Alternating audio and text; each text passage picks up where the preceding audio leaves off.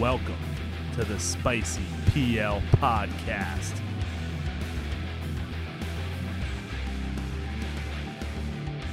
Welcome back, everybody, to the Spicy PL Podcast. This is episode 29 here. This is Alex, a.k.a. Big Babel. We got Big Joe Capolino, and we got James, Big Peachy Boy Marcotte. What up? Today we got a very special guest, Mr. Sean Noriega, Nori Powerlifting. Thank you very much for joining us. I know you're a busy guy, and we do appreciate you coming on to talk some spicy powerlifting with us. Sounds good, man. I appreciate you guys having me on. I always love being on podcasts and just shooting the shit. So I was happy to make time for this and happy to be on here. Nice Good stuff, man. Yeah, so I guess like the big issue that we wanted to talk about just right off the bat is the whole mask gate issue with He's prepared. with your mask gate, where you were kind of attacked, I think singled out really, for some you did was it the New Hampshire or what New Hampshire, Vermont. New Hampshire, Vermont, yep. Meet where you hit a pretty impressive total. Is that a PR total? Is that 825? 825? 825? 825. Yep. Yeah. So I guess your total was disqualified because I guess what was the official reason? So yeah, the total was initially disqualified. I'm sure you guys have questions that you want to ask, but to give you the short and sweet of this specific topic, it was disqualified literally the day after I competed. I got an email from the USAPL saying that it was disqualified, and then I was undergoing, some sort of provisional suspension, went through an appeal process, and then probably like 6 weeks later, it ended up getting overturned. But yeah, the reason was for the mask. And is that just based on like photos that were on social media? Yeah. So basically what had happened was, do you guys want me to just tell the whole story right now, or is I guess you can. I mean, you don't, if you're sick of talking about it, you can give the short and sweet, or No, I mean, feel free to go into as much detail as you want. I'm sure there's enough of separation between like the King of the Lifts podcast audience and your guys' audience, where they're probably a bunch of people who would want to listen to that guy kind of suck, so they don't want to listen to us either. Yeah, no, I've only told it once. So basically what happened was, this was like the first weekend of meets pretty much where things were starting to resume, or competitions were allowed to resume. And, everyone's wearing their masks. Everything's fine. Like my first 2 squat attempts had my mask on. Everybody pretty much had their masks on. And then a lifter who I would normally train with, who was also competing in the meet, asked whoever the technical coordinator was. I forget his name. He's just like the bald dude who's, always emceeing. I forget his name, but he asked him, he's like, is it okay if our it's probably this guy named Jerry. I'm not sure. I honestly don't remember the name. But it's Jerry. He asked Vermont, him, that guy. Yeah. He asked if it was okay if your mask was below your nose, and he was literally just like, "Yeah, we don't give a fuck." So it's Vermont, bro. when that precedent got set, if my mask came off during my squat, I'm not going to change it. And the thing is, like, the refs didn't say anything to me. The technical coordinator didn't say anything. The meet directors didn't say anything. And it was kind of one of those scenarios where, like, because I submitted a whole appeal to the USAPL and had full videos and pictures and everything, like my mask was on prior to coming out for my 3rd squat, and then it came off my nose. There were other attempts where obviously it wasn't on my nose to start with. But basically the whole focus of my appeal was that, when it comes to some sort of equipment malfunctions, like there's like an order of authority when it comes to addressing it, right? Like the TC is supposed to check that everything's worn properly. And then if the TC doesn't catch it, the judges are supposed to say something. And like, nobody had said anything to me during the meet. Nobody said anything to me after the meet. There were a bunch of other lifters who were kind of, following the same lax guidelines. Like, it was actually funny. There's one picture of me waiting for my third squat where it's me and 7 other people, including somebody working the meet, and I'm the only one with the mask fully on my face. Yeah. I think I saw that. So there were a couple different things that I had put in my appeal, but it basically, the whole central theme of it was like, rules relax. Somebody working the meet literally said, disregard what the CDC rules are, and then just that I was singled out. After the meet had happened, I guess somebody who's a judge or a ref in California, so wasn't even at the meet, posted it in the USAPL refs group, and then that just kind of started, getting traffic. Oh yeah, nothing good happens on Facebook. Yeah. Yeah, well, there's like so that got a was bunch that the screenshot, like the screenshot of your comment or whatever. Yeah. Oh, so that's a good point. That was another thing that I included in my appeal. So the guy who commented was actually a friend of mine from MIT, and like, I was fucking around with him. He's never competed in the USAPL before, so I was just like, yeah, this looks horrible. Like, it's not a good look, but like, I was fucking around with one of my friends, and it got a bunch of traffic in that Facebook group. People started speculating who I like. There, when I saw screenshots of the group, I knew that they were like, I saw the names, and I knew that these people already didn't like me. They're like, he's making a political statement. He's anti-mask. Yeah. Blah, blah, blah. Oh my god. And then I was like, I'm not even anti-mask. Like, in my appeal, I was like, I have a mom has had 2 collapsed lungs, like emphysema, all these issues. I'm like, I have no issues wearing a mask and trying to keep people safe. Like, a couple days before the meet, I'd gotten COVID tested and was negative. And I put that in the appeal. Like, there was just a bunch of different things that kind of solidified everything. And it was, I understand the USAPL having to take action because there's, outrage over a situation that's serious to a lot of people. But the way that it was discussed and portrayed was just like, it was a limited scope and a one-sided narrative. And most of it was conducted by people who weren't even at the meet. Yeah, it definitely seems like you were targeted and singled out, but I think like you definitely have a target on your back for sure. Like, I think a lot of the folks in the USAPL have had their, feathers ruffled, and you do seem like kind of more of like a someone that likes to stir up the pot a little bit and post and criticize the USAPL. So I could definitely see having to be cautious around that, but it definitely seemed unfair to me. When I saw it, I was like, all right, well, I think this guy is just, trying to get a little bit of an advantage, maybe trying to bend the rules a little bit, but like it didn't seem like such an egregious thing to get DQ'd for. Yeah, people were like, "Oh, he failed his drug test," and I was like, "You wouldn't know the next day." Like, there was rumors everywhere. Like, I remember I was like, what the hell happened?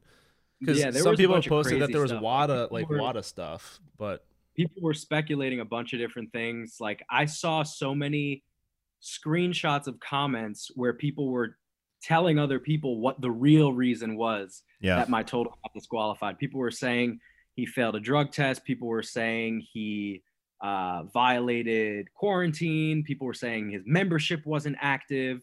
Like, it was just like the membership thing. Yeah, that was dumb. I was like, what about, he would have just got a new membership like at the meet. They wouldn't have let him compete. His membership was invalid. Well, what about this theory that because you had this guy, what is his name, Michael Jin, handling you at the meet, and he was suspended, that you got suspended from some kind of WADA code or whatever? So I also heard that thrown around as a theory. So I didn't get into any trouble with the USAPL over that. So Michael was not there to handle me. Like, you could go look through the receipts for the meet. Daniela was my handler. Michael has enough, airline miles to fly back and forth between, Texas and New York 100 times. So he was like, I just want to come hang out. And then he ended up handling another lifter, Evan Glassgold, during that meet. And Michael, unfortunately, ended up getting, disciplined for being there. I guess there's some discrepancy in the rule book, actually, because, Michael had been suspended 2 years ago, I believe, for it was some sort of like cardiovascular enhancing substance that was found in his drug test. It was like kind of like one of those metabolite cases where they just catch a trace amount of it. And he had appealed it, said it was because of the pre-workout he was taking that that company had previously been under fire for stuff in the past, couldn't shake the appeal. And then I guess based on the rule book, there's something that says, suspended lifters can be at meets if they're coaches or handlers. But I guess because it was a WADA violation, I think in 2015 or 2016, WADA released this like guilty by association rule where they're basically like, if you're banned by WADA, like you're not allowed to be anywhere near. It's like why Ed Cohn can't come to any meets and stuff, right? Pretty Even much. Though he's at nationals. Yeah, he's everywhere. He's at the Arnold and whatever. But I want to back up a little bit for the mask thing because I think, did you say the TC who told you can have it under your nose was a bald guy who usually MCs? Yeah. Is he like a crazy MC kind of? He gets kind of fired up, yeah. All right, so that's probably this guy, Jerry. So maybe. It's definitely Jerry. And he competed yesterday. We were at the Mass State Championships. Alex and Luis competed, and Jerry was in our flight because, and we actually warmed up with him because it was an equipped flight at the end of it was the third session, and Jerry came out with a mask. Oh my god! This mask was cut in half. So when he talked, it looked like he was like Pac-Man, and I turned to him and I go, what the fuck is the point of that? And he came back with a surgical mask. I think someone told him, like, dude, that's not a mask. Like, that's just like it's like a faux mask that opened when you talked. And I was like, what? Yeah. So it's definitely him. So I think that's funny. When this shit happened, actually, we had just started our podcast, like a lot of other podcasts out there, we started in March or April. We're about 30 episodes in, but this kind of happened. Like, when was the meet? April? No, this meet was July. Oh, it was in July. All right, so we were a decent amount in. I can't remember the timing because this year has been a blur, but basically, like I did say, like it's if nobody at the meet said anything to Sean, then how could it be a rule violation based on social media? What I didn't like was, I did think that this guy, Michael Jin, was your handler, and I knew he had a failed drug test. I knew he was advertising, like, USAPL coach on his website while he was technically banned from the federation. So I kind of put it out there like, hey, this guy's maybe not the best person to fly up. And also I said about, you mentioned Daniela was there, and then we thought Michael was there with you as well. I was like, why the fuck you need two handlers for a raw meet? And why are all these people from different states, including yourself, crossing state lines into Vermont to do a meet? At the end of the day, it's not like it's not like a hold the line criticism, but I just think I said, maybe there was a string of bad decisions that make you look bad, and so you're not going to really get out of this one. You know what I'm saying? Like Texas at the time was like, you don't want anybody from Texas coming to New England. And that's where it looks like that's where Michael's from. I kind of was on the mask thing like that's bullshit, but on the other, because you guys thought that was the real reason. We did end up having Larry on the pod, and we didn't talk about it because you guys were going through the appeal. So it's good to have you here to tell the story, because we weren't able to talk about it with Larry. But like, really, I want to know, first of all, your thoughts on what I said about Michael and stuff like that, but also, like, how is it dealing with Larry and stuff? Like, how much can you talk about the appeal? Because I've been close to some appeal processes through some degrees of separation, and it seems pretty terrible. So, I guess to touch on the Michael thing at first, I mean, you're definitely right. Like, you have the mask violation, which to a lot of people already pisses them off. People had already been mad about me on other things. And then it's like, you look around the situation, you're like, okay, he was coming from out of state. This person flew out of state. This person flew out of state and was banned. It's like, it all just kind of compounds. Yeah. So I definitely agree with that. From my perspective, the meet, when we signed up for it, literally says it's not, limited to people from New Hampshire, Vermont. Granted, COVID's going on, but there was no restriction. I had been training down here in my basement and not leaving my house pretty much that entire time. Like I said, I had personally gotten COVID tested, so I don't think that I was irresponsible for personally traveling. Again, like the whole Michael thing, I could see how, his traveling is something to be worried about. Ultimately, again, he wasn't there for me. Yeah. Also, at a local meet, you can call your own numbers. Like I called my own numbers. It's not, it's a no-brainer to handle yourself. It's raw too, dude. You don't need a handler either.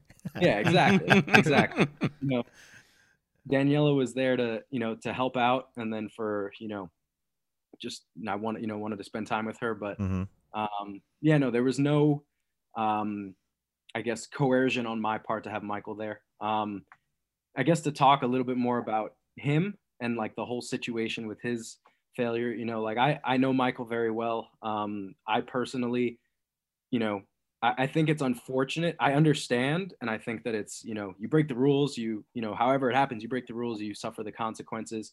But I do think it's unfortunate just because, you know, he is a very, very like selfless person when it comes to helping out the lifting communities. Like, just to give you an example, like over the past few years, he lived in Houston, and he would drive, you know, like ER racks from Houston to like Dallas for Garcia, just so that he had like enough racks in the warm-up room, and he would literally drive them up and then go back home. And like with the nature of the testing failure, it's like it was trace amounts of a drug that wouldn't even help you in lifting. So it was just one of those scenarios where it's like he was probably being just stupid and careless for not, you know, taking like a reputable supplement. But, you know, it is what it is. You know, you have to deal with the consequences of your decisions. But it's just, you know, to me, I'm just like, well, you know, this is a shitty situation, because I think he's, you know, been a positive person to be in the USAPL community. I think we've all seen like a lot of the USAPL drug testing failures aren't necessarily for anabolics or diuretics. I mean, a lot of good people make mistakes. A lot of times when it's for pre-workouts or, you know, there's things, you know, I'm like, come on, because it's so easy to not do that. Exactly. You know, I've been getting drug tests for 15 years, or guys like, or Jen Thompson or Dave Ricks, and, you know, they never made a mistake, you know, and it's just like, so I get it. But yeah, we a lot of good people do go down because of the technicalities, but it is what it is. It has to be there. Exactly. You know, I'm sure you've passed plenty of tests. Yeah, absolutely. I'm sure they knock on your door all the time. And then to address the Larry thing, I mean, fortunately, I don't have to, you know, be worried about what I'm about to say, because I didn't really deal with Larry directly. Because the way that the appeal process worked is, you know, I'm sure you know this, but the people listening might not, is, you know, the EC is made up of all of the, you know, officer positions, but they have a disciplinary committee that's made up of different positions. And basically what happens is, like, the EC sends you your, you know, sanction, your suspension, whatever, and then you appeal to the disciplinary committee. So the way that it works, you know, for everybody listening, is like, you submit your appeal to the disciplinary committee, you have 15 days to do it. They read it over and then make a recommendation to the executive committee. So it was like, I was dealing with the disciplinary committee. They read through my whole appeal and they say, you know, we think he's guilty, we think he's not. They send that on to Larry and everybody in the EC, and they can choose to say, you know, we agree with you, you know, he's fine, or, you know what, fuck it, we don't like this guy, we're gonna, you know, get him in trouble. So the end result of it was that my total got reinstated. They basically were like, we still think you're guilty, but you're not suspended. So it was like one of those things where you're like, you're a schmuck, but, you know, just don't do it again. Yeah, we saw your total was reinstated, and then I was like, we should finally ask him to be on, because now I knew you could probably talk about more of this stuff. But, you know, we saw your total was reinstated because your boy Kevin Can was posting about it. He has a hard on for you. But he's not a topic for today. Should you bench straight, or should you bench slightly back? Dude, the pecs are just a stabilizer, man. They don't do anything. It's all triceps. I don't know, man. I've been trying to get my pecs bigger for 15 years. Yeah, so I mean, so with the USAPL kind of gunning for you at times, I guess I'm curious, like, are you really loyal to USAPL, or like, do you consider going USPA? I know a lot of people going USPA tested, or like in your mind, like. So it's funny you say that, because, you know, a lot of people have made the same comments you are, where you're like, you know, you've had a lot of criticisms of the USAPL, and, you know, you might think that I would not want to be associated, but No, I'm like 100% loyal to the USAPL. I absolutely have no desire to compete USPA. I think the USAPL is the best from a judging standpoint, from a meet condition standpoint, and honestly, at this level, like even from a production standpoint, like the stuff that Luis is doing at nationals, and just like I think that the USAPL has actually taken steps toward like, okay, production value, social media, all this sort of stuff is actually important for us to grow as a sport, and taking that to heart. My criticisms in the past, like I think I've been more tame in the past year and a half than maybe previous years. But I mean, when I'm critical of something, it's because like I value the person or the organization, and I want to see them do the best thing for their members. So I want it to be the case that nobody has the desire to leave, because I there's no, for drug tested lifters, there's no level of competition that's anywhere near what we have. So yeah, I do think that like as you get older, and for you, specifically and in general, you kind of like start to figure it out more. And shout out to Luis. Yeah, technically sponsors our podcast with our audio equipment.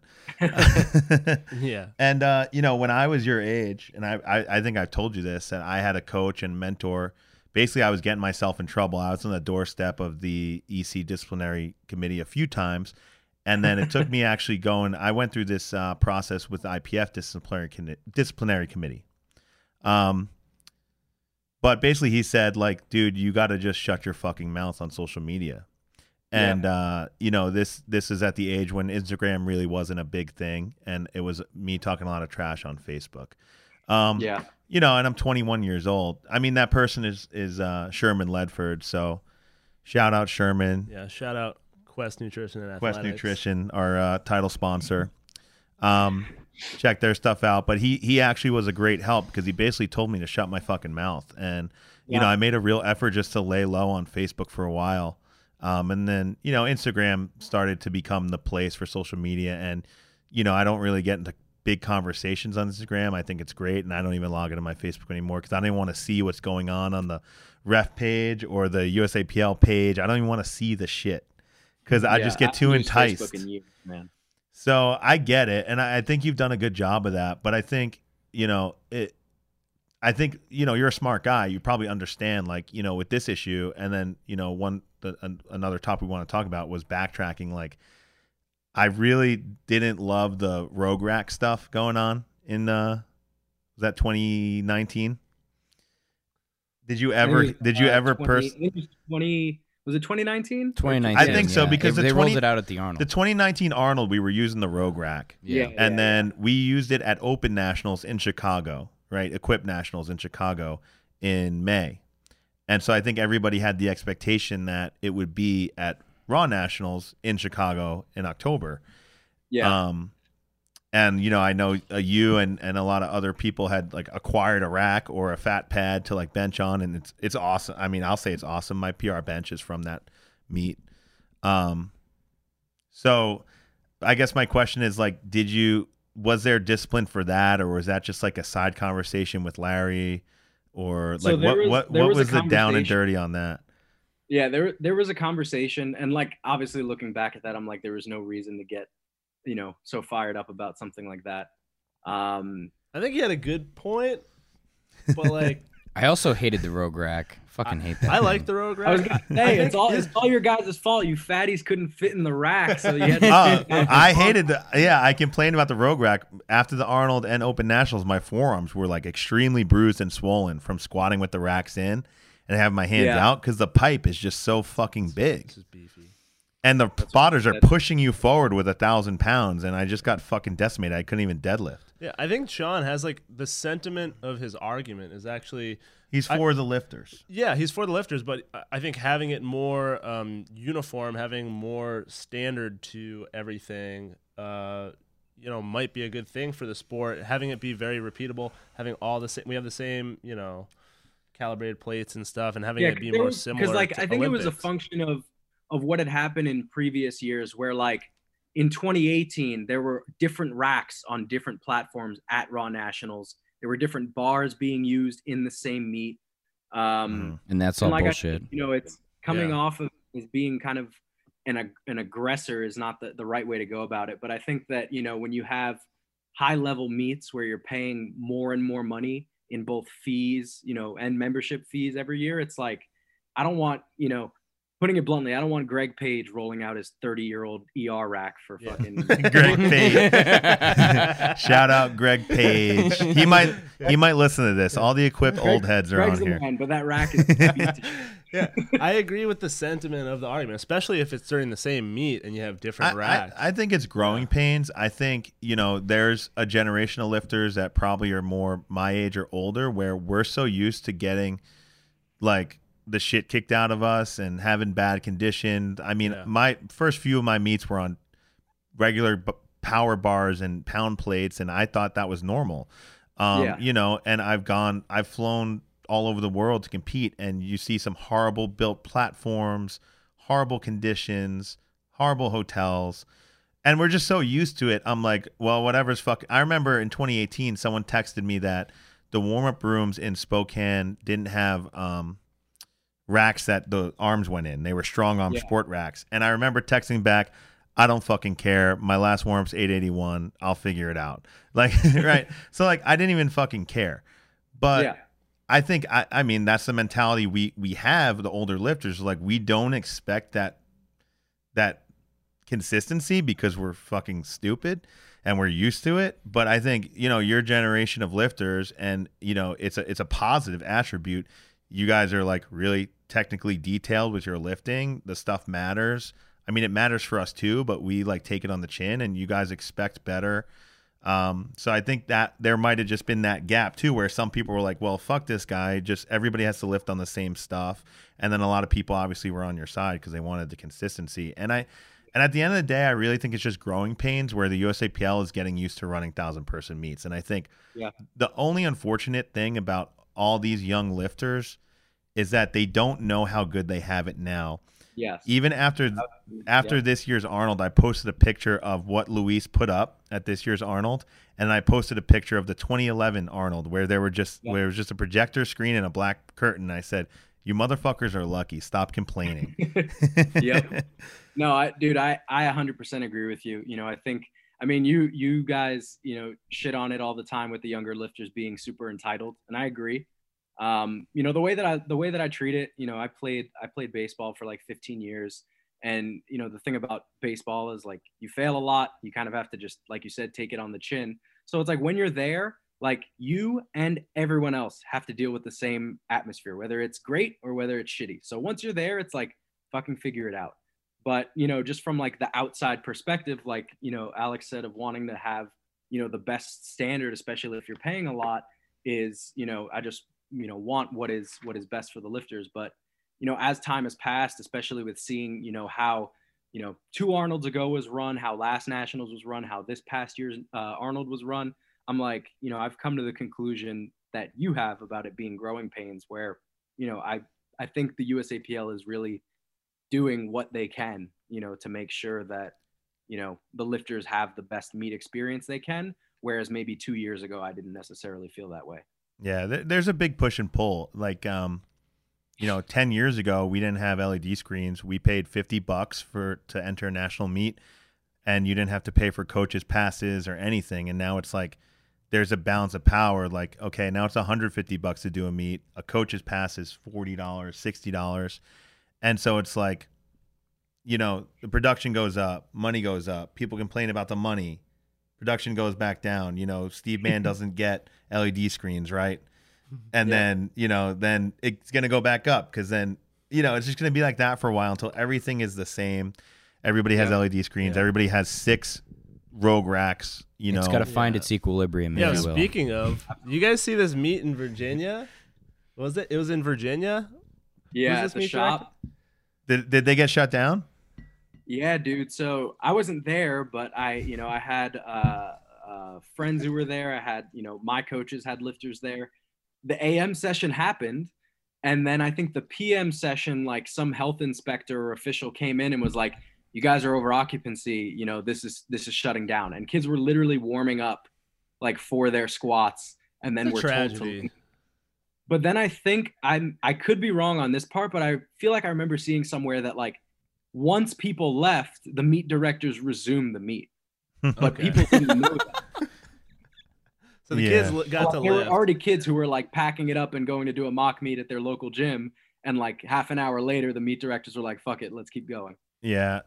We heard about that because we were at a meet yesterday, and Eric Cordero was like, I hope we we maybe had 18 people in a room in the warm-up room, like 9 lifters and 9 coaches for the equip session. There's 8 people in the flight or 9. Yeah, and so it's like double that because you're an equip lifter and you get 1 handler, and the limit in mass for a licensed event in a room is 25. So we're just counting people, and he's like worried about because this meet in Virginia got canceled. But what I have to say about that is I saw videos of the meet this guy's running down at that whatever gym that is, and they have spectators. They have 2 it's just.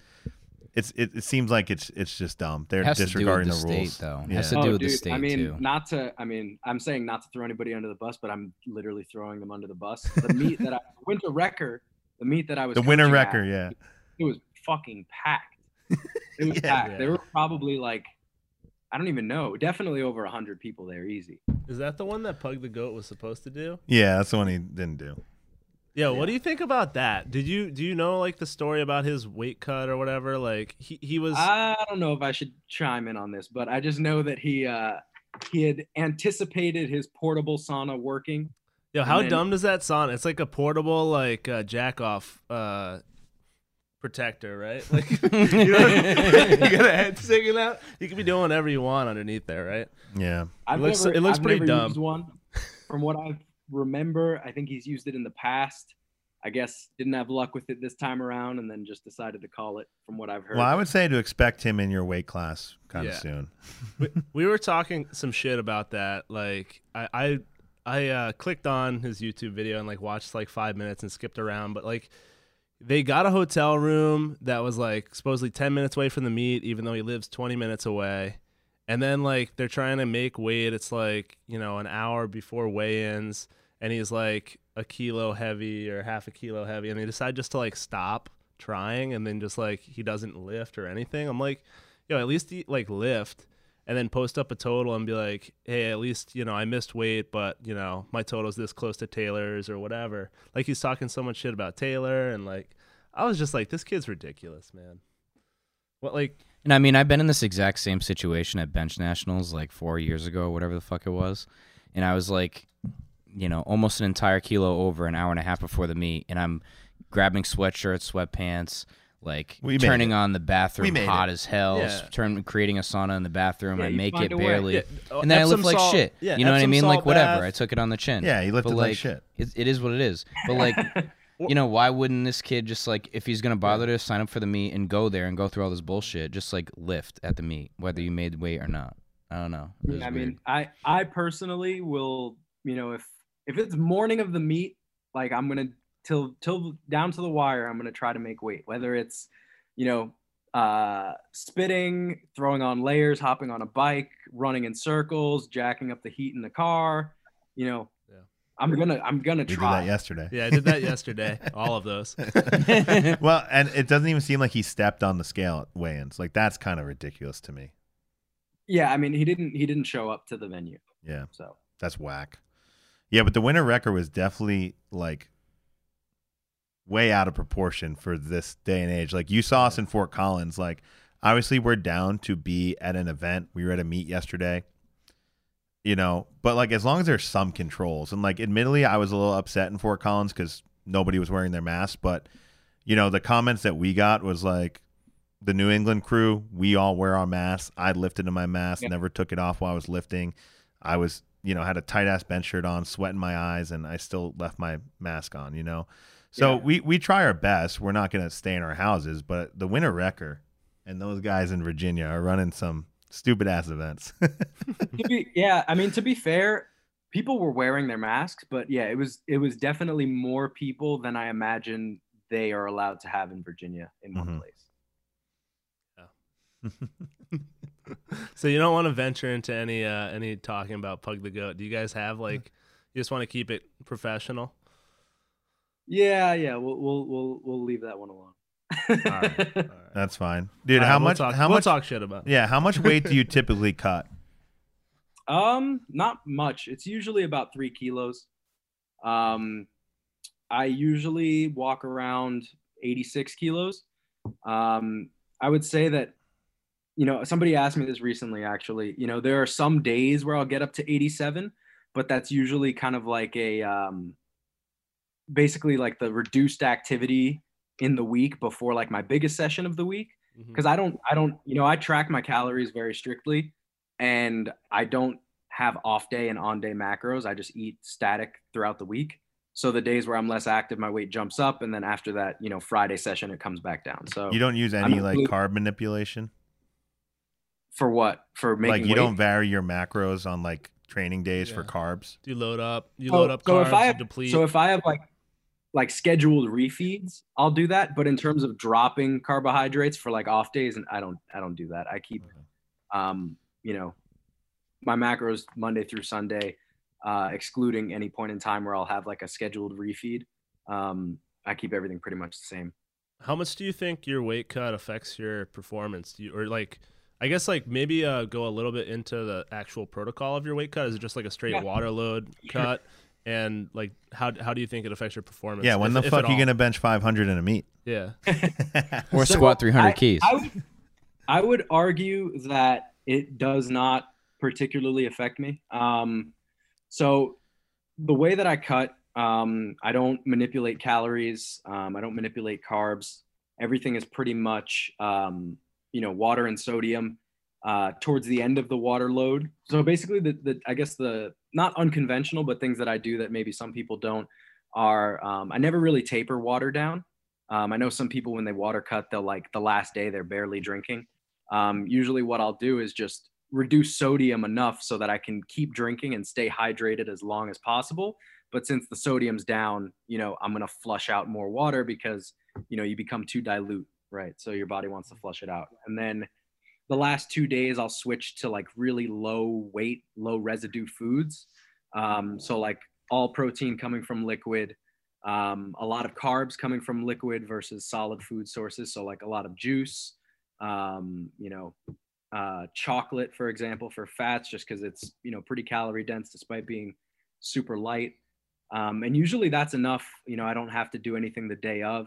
The times that's exactly what I used to do, actually. No, I'm just saying, eating chocolate and drinking orange juice sounds awesome. Yeah. Yeah. No, I mean, the last 2 days, it's like you eat like a 5-year-old, but you feel fine up until like maybe the night before. And then occasionally I've had times where I've woken up maybe, a pound or a kilo over, but I'll usually just like, I buy like a 100 pack, 100 count pack of Jolly Ranchers. And then I'll just spit with that. And that usually will do, that does the job of getting the kilo or whatever it might be out. And, you're not going to lose strength from spitting. I do think that there are definitely times because I've done 20 USAPL meets by this point, and I've cut for all of them. And I would say that there have definitely been meets that I've done, especially early on, where, recomping after a weight cut is not a comfortable thing to do. So most people think that they're doing enough, and then it ends up not being enough, right? So it's been like over time, I've realized just how much I have to gain back, just how much I need to drink, all that sort of stuff. Because I remember like the first Arnold that I did where I made a cut about this magnitude. I remember walking out my opening or my last warm up squat, and my legs are just jello. I'm like, oh, yep, I'm not rehydrated enough. But I've just gotten very comfortable being uncomfortable. Like I normally eat like a slob, just like I eat very fast. I can eat a lot. So it helps on meet day.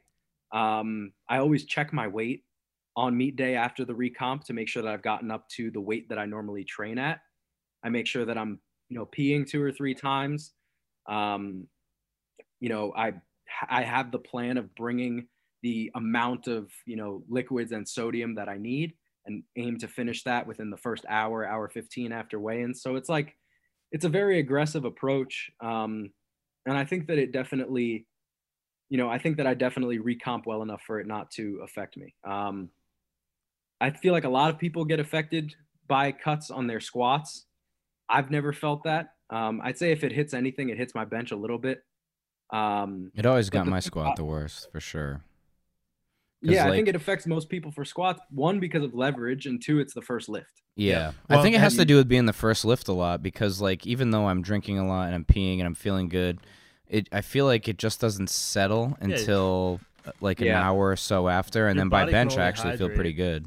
I've also like I've handled a lot of people who have done cuts. I've obviously never cut, but how many times like you know, I've had to unscrew and rescrew a lever belt, because you know the people have that sinking feeling. They go to put their belt on, and even though they think they recomped, their belt is too loose, right? Yeah. And so we're tightening the lever belts at last second and shit like that. So, like, have you ever noticed that? Like, you go to put your belt on and it's not normal?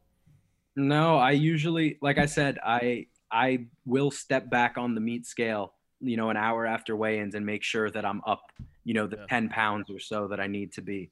Yeah, 3 keys is not that much. This is the thing that affects equipped lifters, because even if you recomp and you get all this liquid in you, and food and sodium, it feels like maybe it doesn't get into your legs, right? And so a lot of people, like, it's just such another level where you're going to put like a finely tuned stuff has to fit right. Yeah, a finely tuned piece of single ply equipment on, and it doesn't fit right, and you're just like, fuck. I think part of that too is also like, I don't know what protocols these people are using, but they might also be carb depleted. I don't think they're doing as much as Sean does. Yeah, I don't think they're doing as much as Sean is doing. I think there's no, go ahead. Yeah, and I was just saying, like your carb depletion, they may be cutting carbs and not reloading their carbs up enough going into the meat, and then their muscle glycogen is gonna affect how their gear fits. Yeah, Sean's not cutting carbs. Yeah, that's a good exactly. point. Yeah, I think there's a lot of little things that people don't think matters that actually, you know, it does. Like I've seen a study done on weight cuts, and the study was like, you can cut carbs for a week and your performance will be the same. And like, I don't care what that paper says. Like, I've seen people do it and they get it's wrong. It's wrong. Yeah. And there's new stuff coming out actually contrary to that. If you follow Greg Nuckols, shout out Stronger by Science. Is that it? I think they're Mass. Isn't it Mass now? They have Mass is like your subscription to, they basically distill, scientific journals into like concise like summaries and pick out the ones they like, but they also have a podcast. But they're also they're highlighting that there's a new study contrary to that shows type 2 muscle fibers actually deplete glycogen faster, or don't perform as well when you're depleted a certain amount as opposed to fully depleted. So anybody that's ever like loaded up knows you're stronger when you're in a nice calorie surplus and have carb loaded up. It's like you feel the difference. These studies, I mean, one of the bigger limitations of these studies is like, you're not getting an Ashton Ruska and Russell Orhe in the fucking lab. You're getting some scrub who bench presses like 150 pounds. Yeah, where it's like University of Miami campus, like rec center or something, you know? Yeah, exactly. You're not getting reliable data there. But like, another thing is like, people won't track they won't know what their baseline sodium intake is before they start the cut. They don't know their baseline water intake. So it's like, they go up to a water amount during the load that sounds good, and then they're not tracking salt, and then they end up losing the weight, but they don't know how much they need to recomp. And then like, when you're recomping, the thing that people don't realize is like, if you take in fiber or you take in dietary fat, whatever rate would be ideal for you to, rehydrate and reabsorb things at, like, you're slowing it down. So like, for me, the way that I do things, like I have a very specific process for it. It's like I have, I'm sure you guys have seen like those Tri-Oral rehydration packets. Mm-hmm. I'll literally buy like one of those really fucking tiny Gatorades, like the ones that are like 12 ounces. I'll put a Tri-Oral in there and chug that. Cause it's like, when your stomach's empty and dehydrated, if you just go for liquid immediately, you're going to fucking throw up. So I'm like, okay, I can get this in right away because, anybody can drink a cup of liquid and feel fine. And then after that, I'll start eating just like, sticky rice or white rice, where it's like a very easily digestible carb, but it's going to settle my stomach. And once I feel like my stomach's settled, it's like, okay, now I can start drinking, right? So it's like I set that base in my stomach, and now I can be more aggressive with, drinking the Pedialyte and the water. And then like 45 minutes, an hour passes, and I'm like, oh, I'm back up to my training weight or around there. And there's no fat slowing me down, because you guys have probably seen it. People eating fucking McDonald's. Yeah, that's trash. I would always go for bagels for sure. Sandwiches. Yeah. All this, they just pick, and that's the one thing I don't like. Where you you talk to people who are like, what should I do on meat day? What should I eat? And they're like, oh, the same things you always eat. If you want to be comfortable, it's like, okay, that's a great, nice little message to make people feel nice. But it's like, if you're cutting and performance is your goal, then you can't just eat, the egg sandwich or peanut butter sandwich you eat every day before training. It's like, you need to do what is going to be best for you to feel normal as quickly as possible. You know what's funny about that is I didn't realize, because I mean, I don't know anything about this fucking shit, okay? But when I first started cutting, I would always just do what people said, eat normal shit. And before a workout, I'd usually have like a egg and cheese and, some fucking protein shake and whatever. Oh, yeah, Joe got me an Italian sub. Yeah, you know what I mean? But then what do I know? The most successful cut that I had was probably at the Bench Worlds, where I was eating a lot of like we had leftover pasta that was just noodles and like whatever, and then I had bagels. I had brought some Cliff Bars from America, ate some of those. There's like not that much fat in those, and I just lifted like really fucking good. And I was like, you know what? Next time I'm not gonna eat these egg and cheese sandwiches. I'm not gonna have peanut butter and fluff. I'm not gonna eat any of that bullshit. Mm-hmm. I'm just gonna go for the fucking bagels and whatever, and I lifted much better after that. Sodium too. Salt bagels. Yeah. I ate a shit ton of salt bagels. I mean, like I said, the only solid food I really eat on meat day now is that rice in the beginning, just to get my stomach settled. Like after that point, everything is just like electrolytes and water. I'm just curious because I don't know. Do you have any type of protein? No, usually no. I mean, I guess in theory it would probably help to have like, maybe whey at some point during the meet. I don't know how much of a positive effect that's going to have, just because meats are, especially if it's a high level meat, it's like no more than 3 hours, right? So it might be placebo for me or just whatever, but I like the idea of having some amino acids going through my bloodstream, just some high isolate. I'm just thinking back on the best I ever performed was the 2019 Arnold, and people were giving me shit because I don't cut weight, but I also, like, Alex helped me load carbs. Yeah. And things like that. And so we were targeting like 800 grams of carbs for 2 days straight. And, I love pasta and I love rice. So Alex had gotten me a bunch of rice and grilled chicken. So we're weighed in and like people are starting to warm up. And I'd maybe stretched out, but I'm sitting there eating grilled chicken and a ton of white rice. I mean, I felt great, but people were like, how are you eating right now? I'm like, dude, I'm a super heavyweight. I could eat between attempts. I'm not going to puke. So but I did think that like the chicken was, I mean, I love fucking chicken, but obviously I was eating the meal because of the rice. But that's why I asked you about the protein. Yeah. One thing. I think probably having like a whey shake or something like that, maybe after squats probably would be a solid idea, just because, if you are cutting, by the time you're lifting, you probably haven't eaten any, solid food in a while. So that's probably something I'll mess around with. But I mean, the big thing is, like I said, I'm not dropping carbs. I'm not dropping calories. So being fed is not my issue on meet day. Like there is plenty of food in me throughout the week. So my goal is just making sure that I'm not 183 by the time I get to bench or by the time I get to deadlifts. I'm staying 190 or above. Yeah. I mean, you posted up a pretty monster total, and I assume your goal, at this weight class is to win. Like, what do you think you need to do to take Russ down? I mean, I need to make lifts. That's the thing. I mean, I've had conversations with Joe about this a bunch of times. Like I've had, I think I calculated. I think my average meet performance is like 7.4 out of 9 attempts.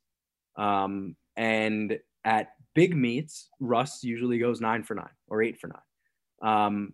There have been 2018 Raw Nats. I was stronger than him on paper and had that whole sodium thing. And then 2017 and 2019, he was stronger and he historically makes more lifts. So, you would be smart to bet that he's going to win.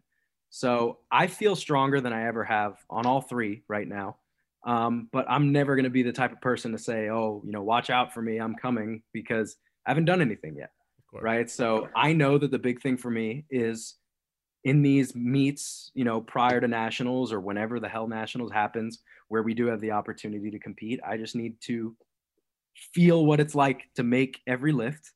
And then that'll lead to a higher probability of making it, when it counts, because you can't shit the bed in a meet that has no stakes and then expect to magically have the composure to pull it together and do it, when there's pressure to win. So, I mean, that's the biggest focus in my mind, because I can't do anything to increase the rate at which I'm getting stronger other than what's being programmed for me. But I can control being level-headed enough to make the right attempts. I did see that you got a new coach, actually.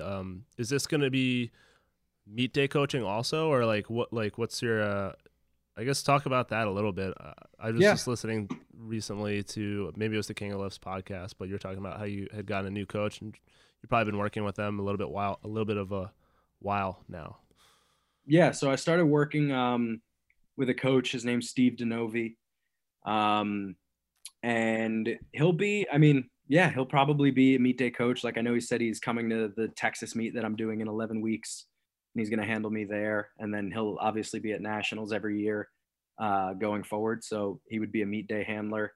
But yeah, I mean, there's nothing to add to that original question, but I started working with Steve 8 weeks ago. I've spoken to him a bunch over the past, year or so, and we have very similar training philosophies, and I guess the two things that really kind of led me to picking him were, one, that his wife makes bank. So he's like, I take on my small roster of 20 lifters and I just focus on giving them all the attention in the world. So nice. That's like, yeah, he's like, this is my thing that I do and I love doing it.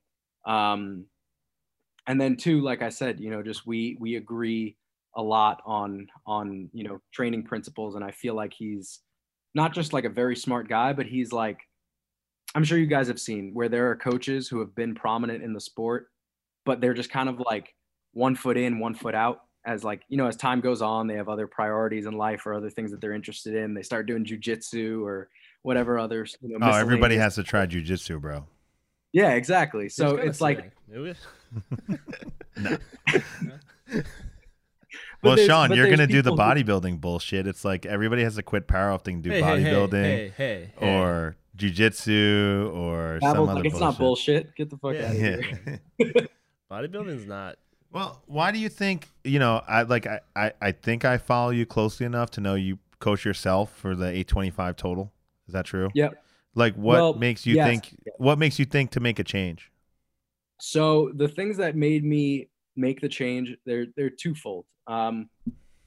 One is that, I said that Steve and I have very similar training philosophies. And because of that, we met before we started working together and essentially like hashed out my entire training history. And a lot of what I'm doing is similar.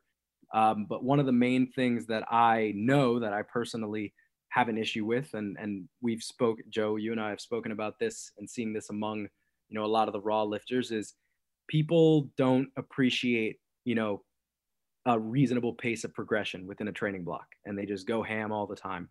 And I'm not saying that I'm that person, but there are definitely times where I feel good. And when you're the person who coaches yourself, it's a lot easier to just say, fuck it. Yeah. So I wanted to have somebody control the rate of progression, and I could send them a squat single and it flies and they'll be like, yeah, that was great. Too bad you're not going up. So one, the accountability of it. But two, I found that I was just writing my training on the back burner, just because of like my roster size and the other stuff that I was doing, where like, obviously going into the meet, everything went well, that, that training block was really successful. But after the meet, I just found that like I'd be working until, the late hours of the night, and I would leave my program for last. And like, that's a good thing from a coaching perspective, that I'm putting everyone before me. But if I have the expectation that I'm going to, contend and potentially win, like my training can't be put on the back burner, right? Mm-hmm. There needs to be somebody prioritizing it. And it got to the point where I was just like, I feel like it's too much of a chore to write my own training right now. Yeah, I was the same way. I said this on the podcast before. I coached myself for 7 years. I got myself to a bunch of IPF Worlds, a silver medal, and I coached myself through World Games, which is the biggest meet I did. and I felt my performance in 2017 was not, I wasn't progressing anymore doing my own programming. I never actually wrote my programs on a paper or on a sheet or Excel or anything. I wrote them in my mind, even though I was writing programs for other lifters at that point. And I decided to get a coach so someone would just be accountable for me, you know? Yeah. So I could see that. But, you know, I think one of the questions we all had is like, you seem like you know, I know you, I know you're a super intelligent guy. We know you went to MIT. We met, and, you know, I know you're from Long Island. We both went to college in Boston. Are you coaching full time now? Is that, you know, pretty much your career? And yeah, so right now I'm coaching full time. Basically, to give everyone a quick rundown without, you know, going too much down that rabbit hole. I was not sure what the fuck I was going to do with my life all 4 years of undergrad. Eventually worked at the NIH doing research, thinking I was going to go to med school. Spent a year working there, was getting ready for the MCAT, and then was like, you know what, I can't, you know, I'm kidding myself thinking that I actually want to do this. And the one thing I've always wanted to do with my life was become an actor. Fun fact. I was going to ask you about this, so go. Yeah. So I wanted to, my whole life I've wanted to be an actor. Any kind of acting, you know, stage, theater, voice acting, whatever it is. Like, I would love to do any of it. So I moved back home. You know, coaching was my source of income, and I was going to attend Strasberg, which is an acting school in New York.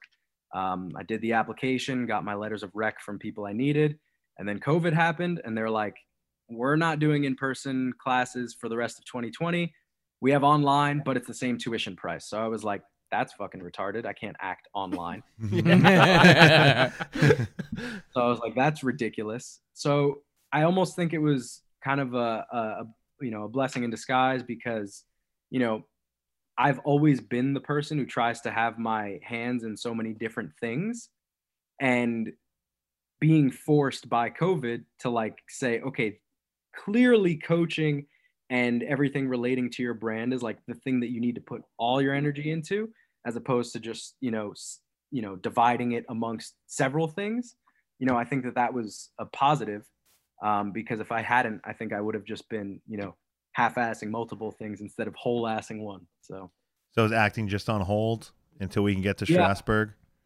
Yeah, I mean, pretty much. I will say that I've definitely been hyper focused on coaching stuff and not really felt a sense of urgency with acting, just because of this whole time frame. So, you know, I don't know what will come of that. Maybe a year down the road, I'll be like, you know what, I don't even want to act anymore. Yeah, I mean, I'll be the first guy. I'm the first guy to make fun of somebody for being ambitious. Like, you know, kids who tell you they're going to be a rapper or a professional athlete. But, you know, I've seen your impressions and stuff like that you posted, and, you know, they're really good. So hope it works out. I mean, it probably doesn't work out for 99.99% of people, but I think you do have a valid, you know, reason, and if it's your passion and some talent, so that's cool. You know, we're going to jump around a little bit. I have this written down, you know, obviously, like, in the U.S., you're gunning for Russ. You know, you're an open lifter now, no more juniors, right? What did you think of his mock meet total? I mean, I thought it was very impressive.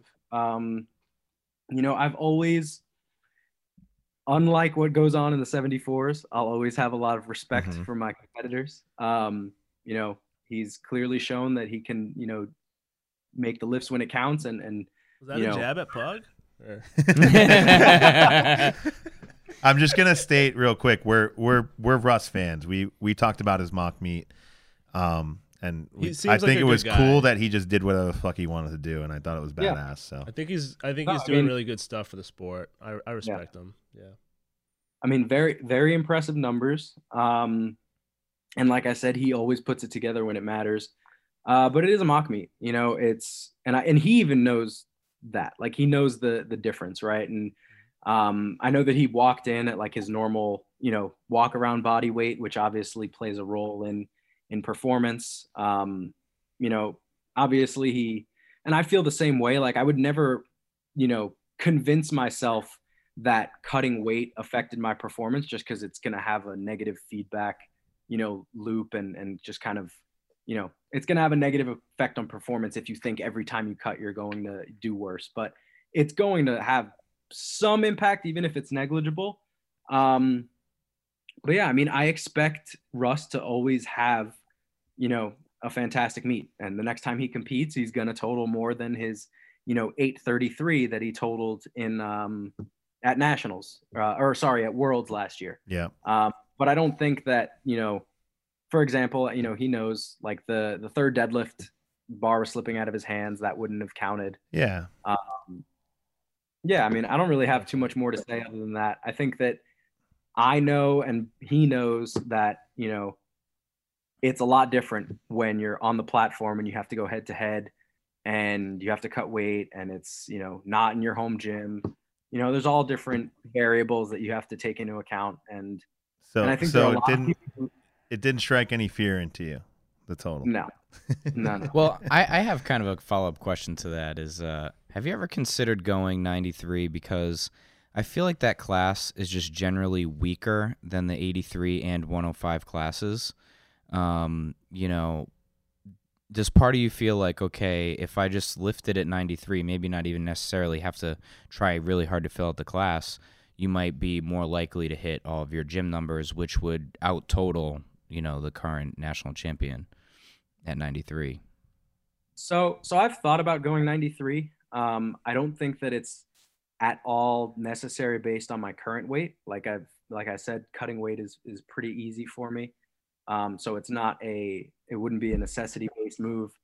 I definitely have a goal of winning the 83s, so I don't foresee myself moving up before that happens, whether it's next year, whether it's 5 years from now.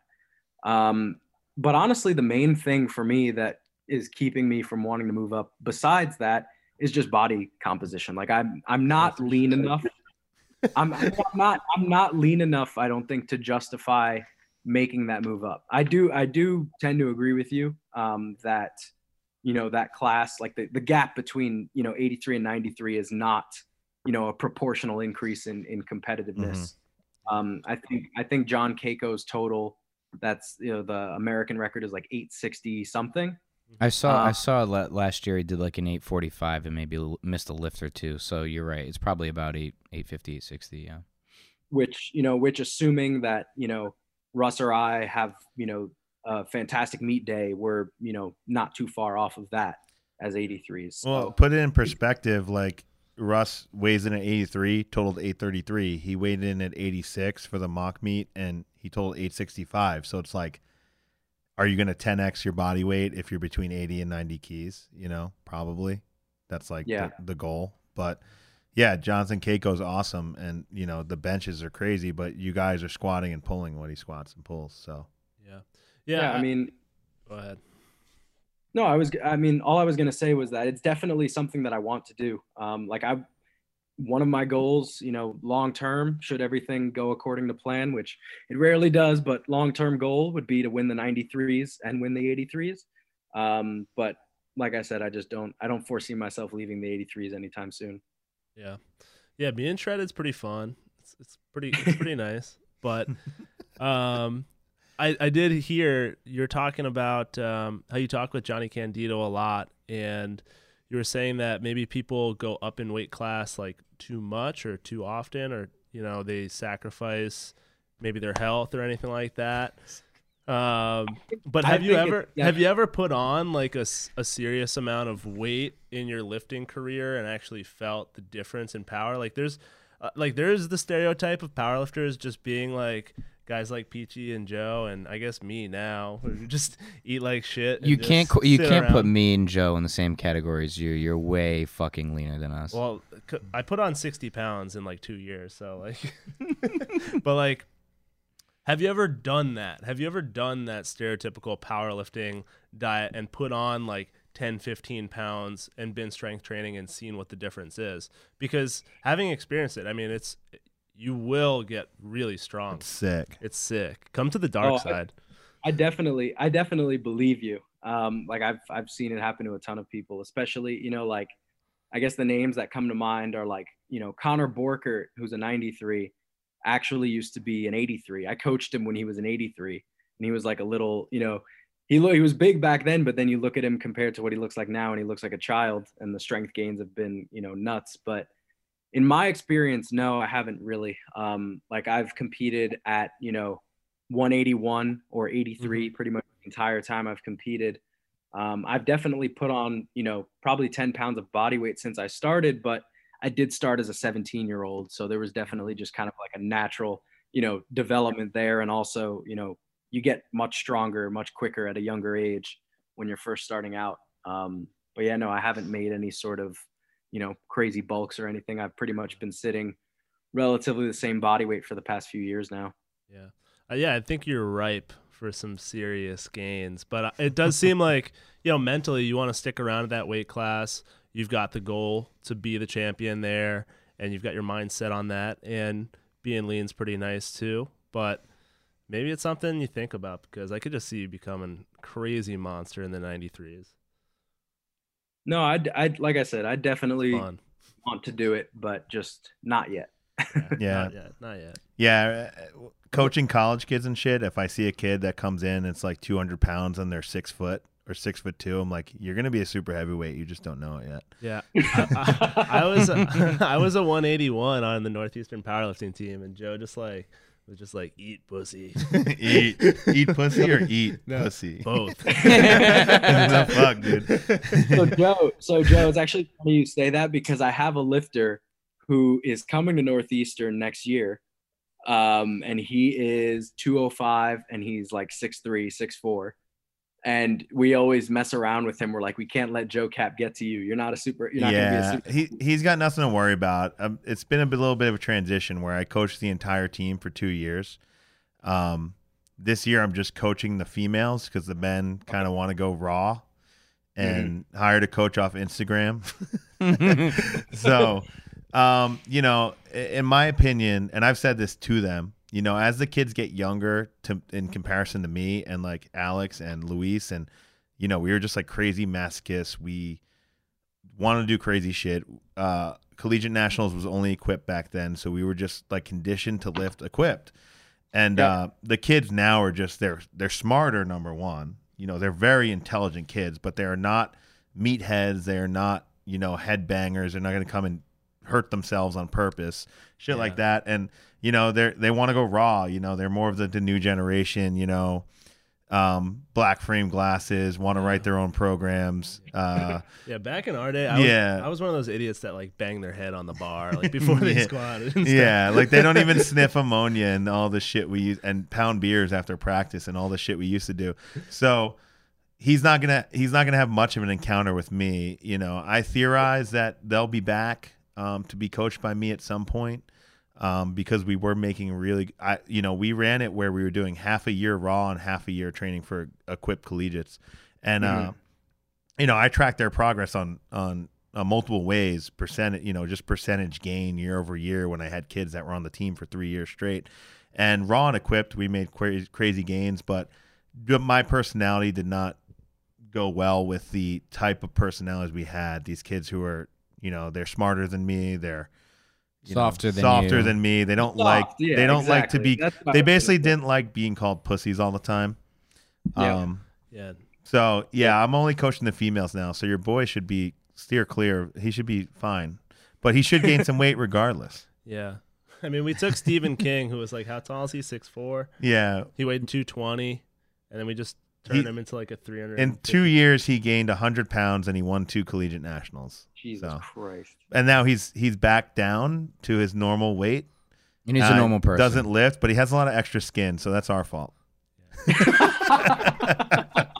Shout out Stevie King. Yeah, that was borderline hazing. We fucked his life up. We'd go to Old Country Buffet and just make him eat. Yeah.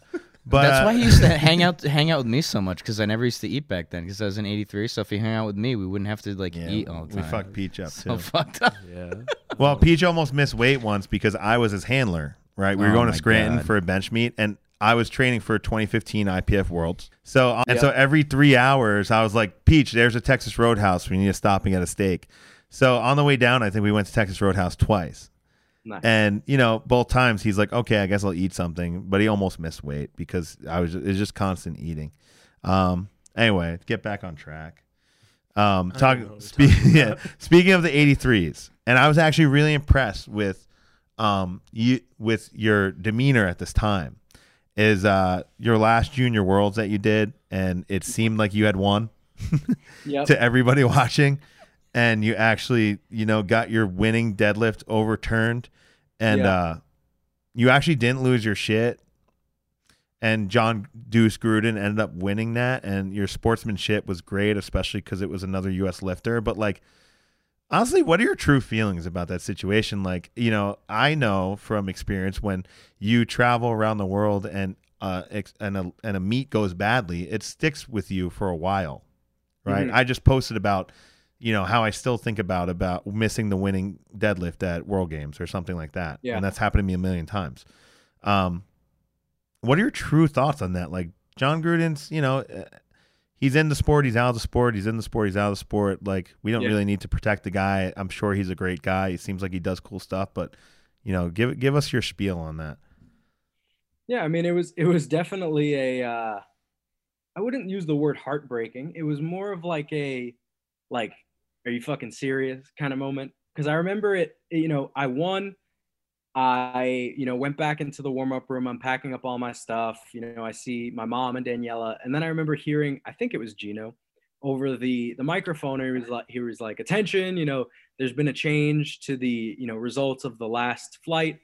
You know, Sean Noriega's third deadlift was overturned and John Gruden wins the gold medal.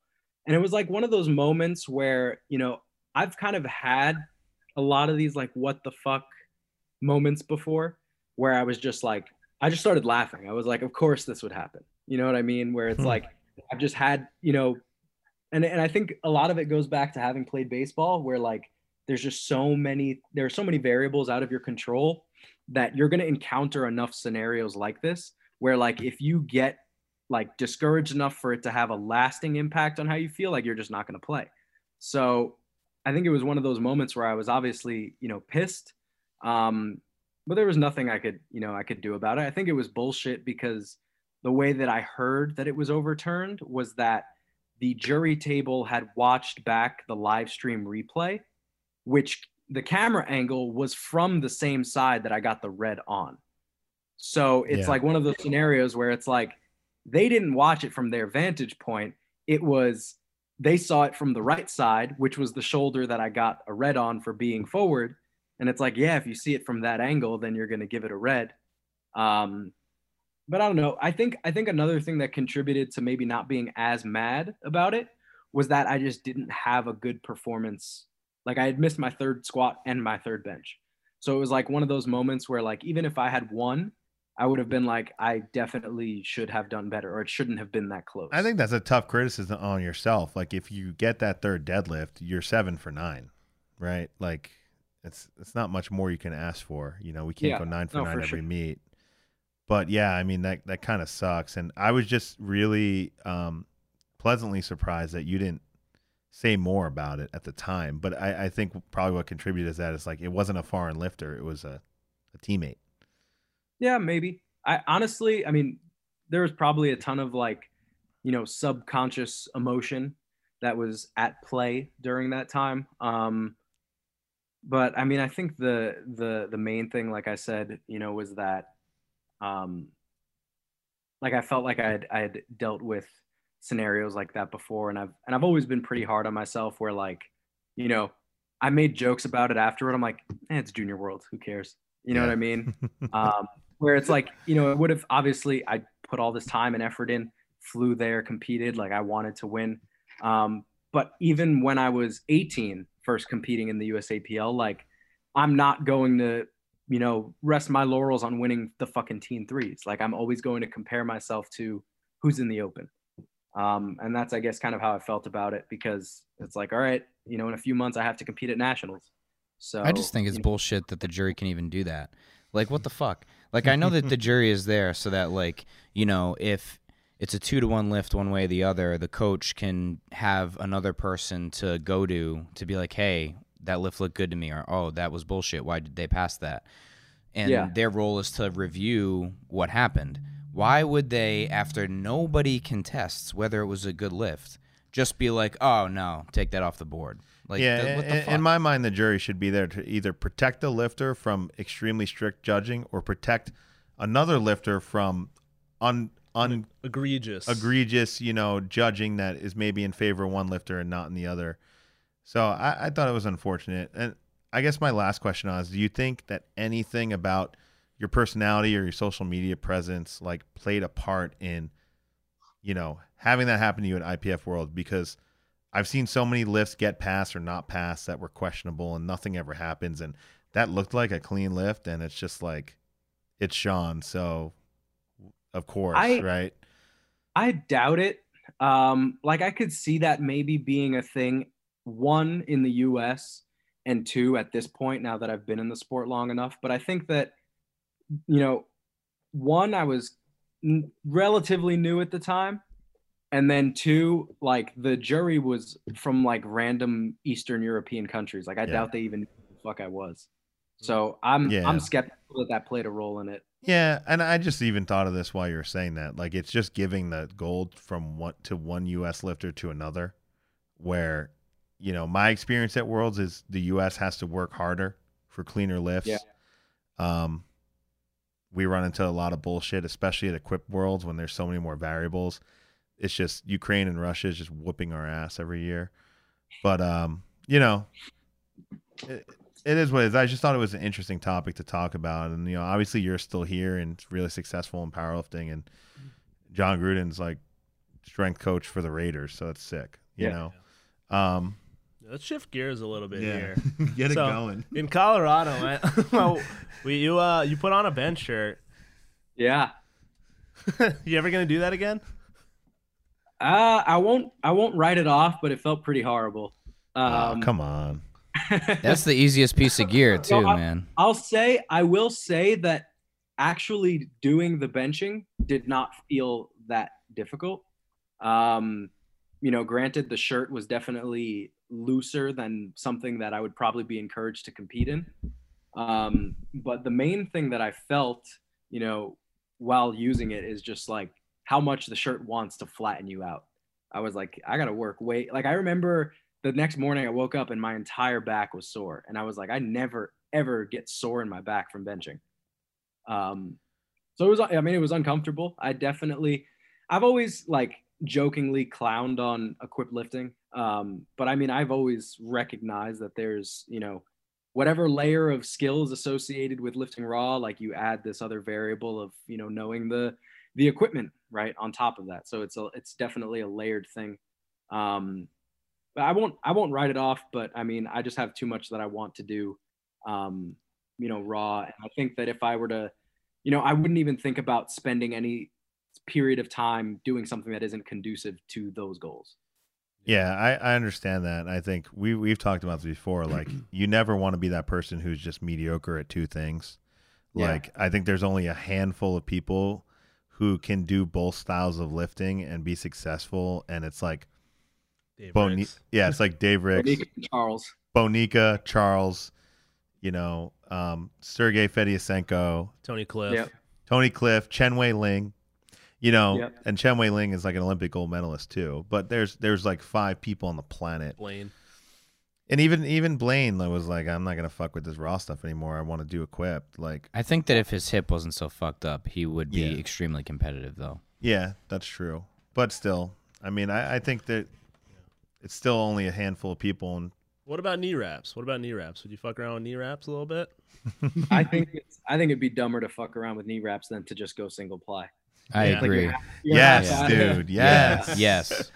Okay, now we're starting to agree on some shit, man. Yeah, it's either raw or don't be single half ply. in. Yeah, I think raw with wraps is just stupid. Yeah. Well, I think we want to do some who's hotters, because I think I want to have a follow-up question to the last one. Sure. We got some standard ones, but what about like the raw guy? I don't know.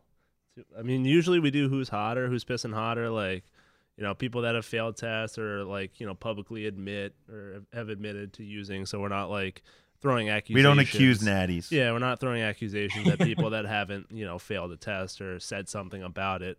But usually it's like equipped guys. So like, I mean, we can do. Let's just start with the easy one. Some classic ones. Yeah, the one we ask everybody, which is who's hotter, Eric Lillibridge or Dave Hoff?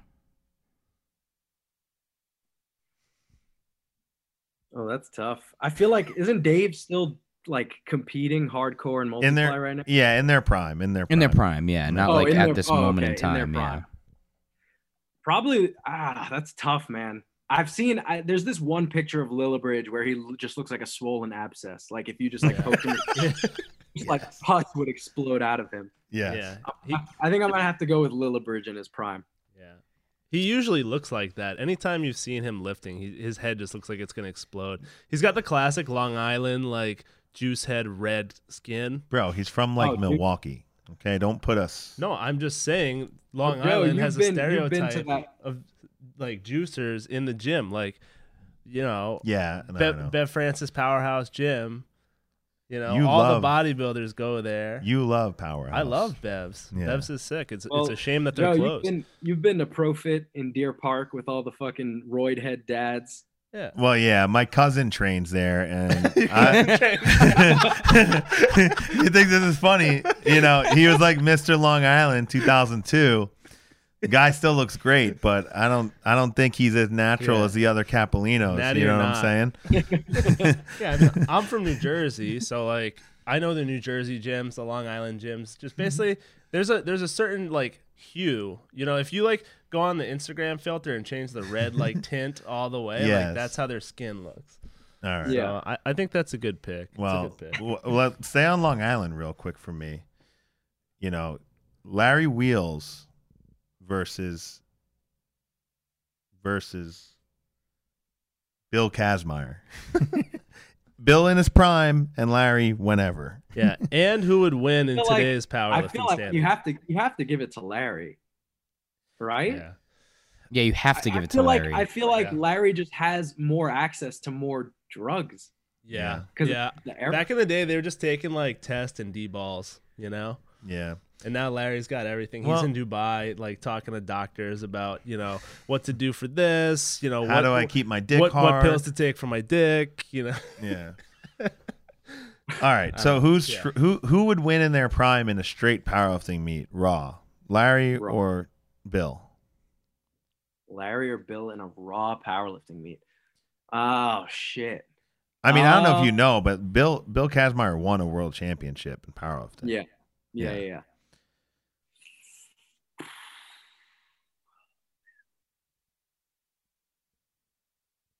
What weight class did Bill compete in?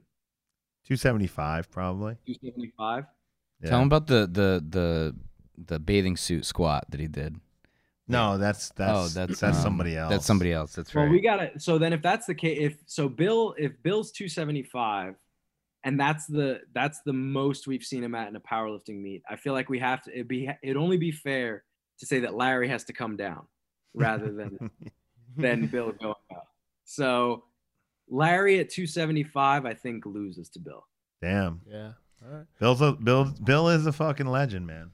Yeah. Has John Hack ever like popped or been publicly acknowledged or anything? No. John's an American hero, man. Right, Can't bring him into this. Right. Well, he just switched over on his own accord. Okay. Yep. What about Jamal Browner? Jamal Browner. Yeah, he popped. Jamal Browner's doing whatever he wants. Who do you want to compare him to? Well, I guess if John hasn't, officially. What are you talking? We got. No, he's cool. We got to drop John. Yeah, we're not. No, yeah. All right. All right. Well, this is what I want to do. Who's deadlifting in the same range as Jamal Browner? Yuri Belkin. Yeah. Just Yuri. Yeah, Yuri or Jamal. What do you think? What happened to well, before I answer that, what happened to Kaylor Woolham? Is he still? I feel like I haven't seen anything from him. I noticed that. I think he had an injury, and I saw like one post from him this whole like kind of last 6 months. I think he pulled like 800 or something. I don't know. Yeah, because he would have been in that conversation for Deads, but I haven't seen any posts from him. Yeah, he seems like a good shit. Did you think it was weird that like all the natties showed up to Fort Collins, but like Ben Pollock, Callie Woolham, all these people backed out of that shit. Yeah, all of them no-showed, right? It was supposed to be Kaylor, Ben. I think at one point like Steffi was invited and didn't show up. What's up with that? Steffi never popped. What are you guys talking about? Yeah, Steffi's natty. Steffi's natty. What?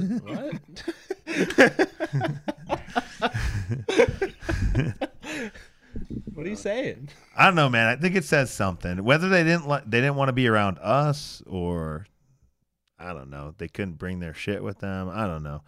The Ben Pollock shit was weak. The Ben Pollock shit was real weak. All in on it. Like he was active in the group, and then I heard some personal thing came. I have no idea what the hell happened to him, but yeah, I feel like he actually had an intention to show up. Yeah, like the trap bar. It was disappointing that they like planned an event around him and then he wasn't able to come. Yeah, but luckily we had Ian and Derek pull some crazy shit. But anyway, let's do it. Yuri versus Jamal Browner. Hall pass John Hack. Well, if it's Raw with sleeves. No. Who's hotter? Oh, who's pissing hotter? Yeah, we don't care about powerlifting.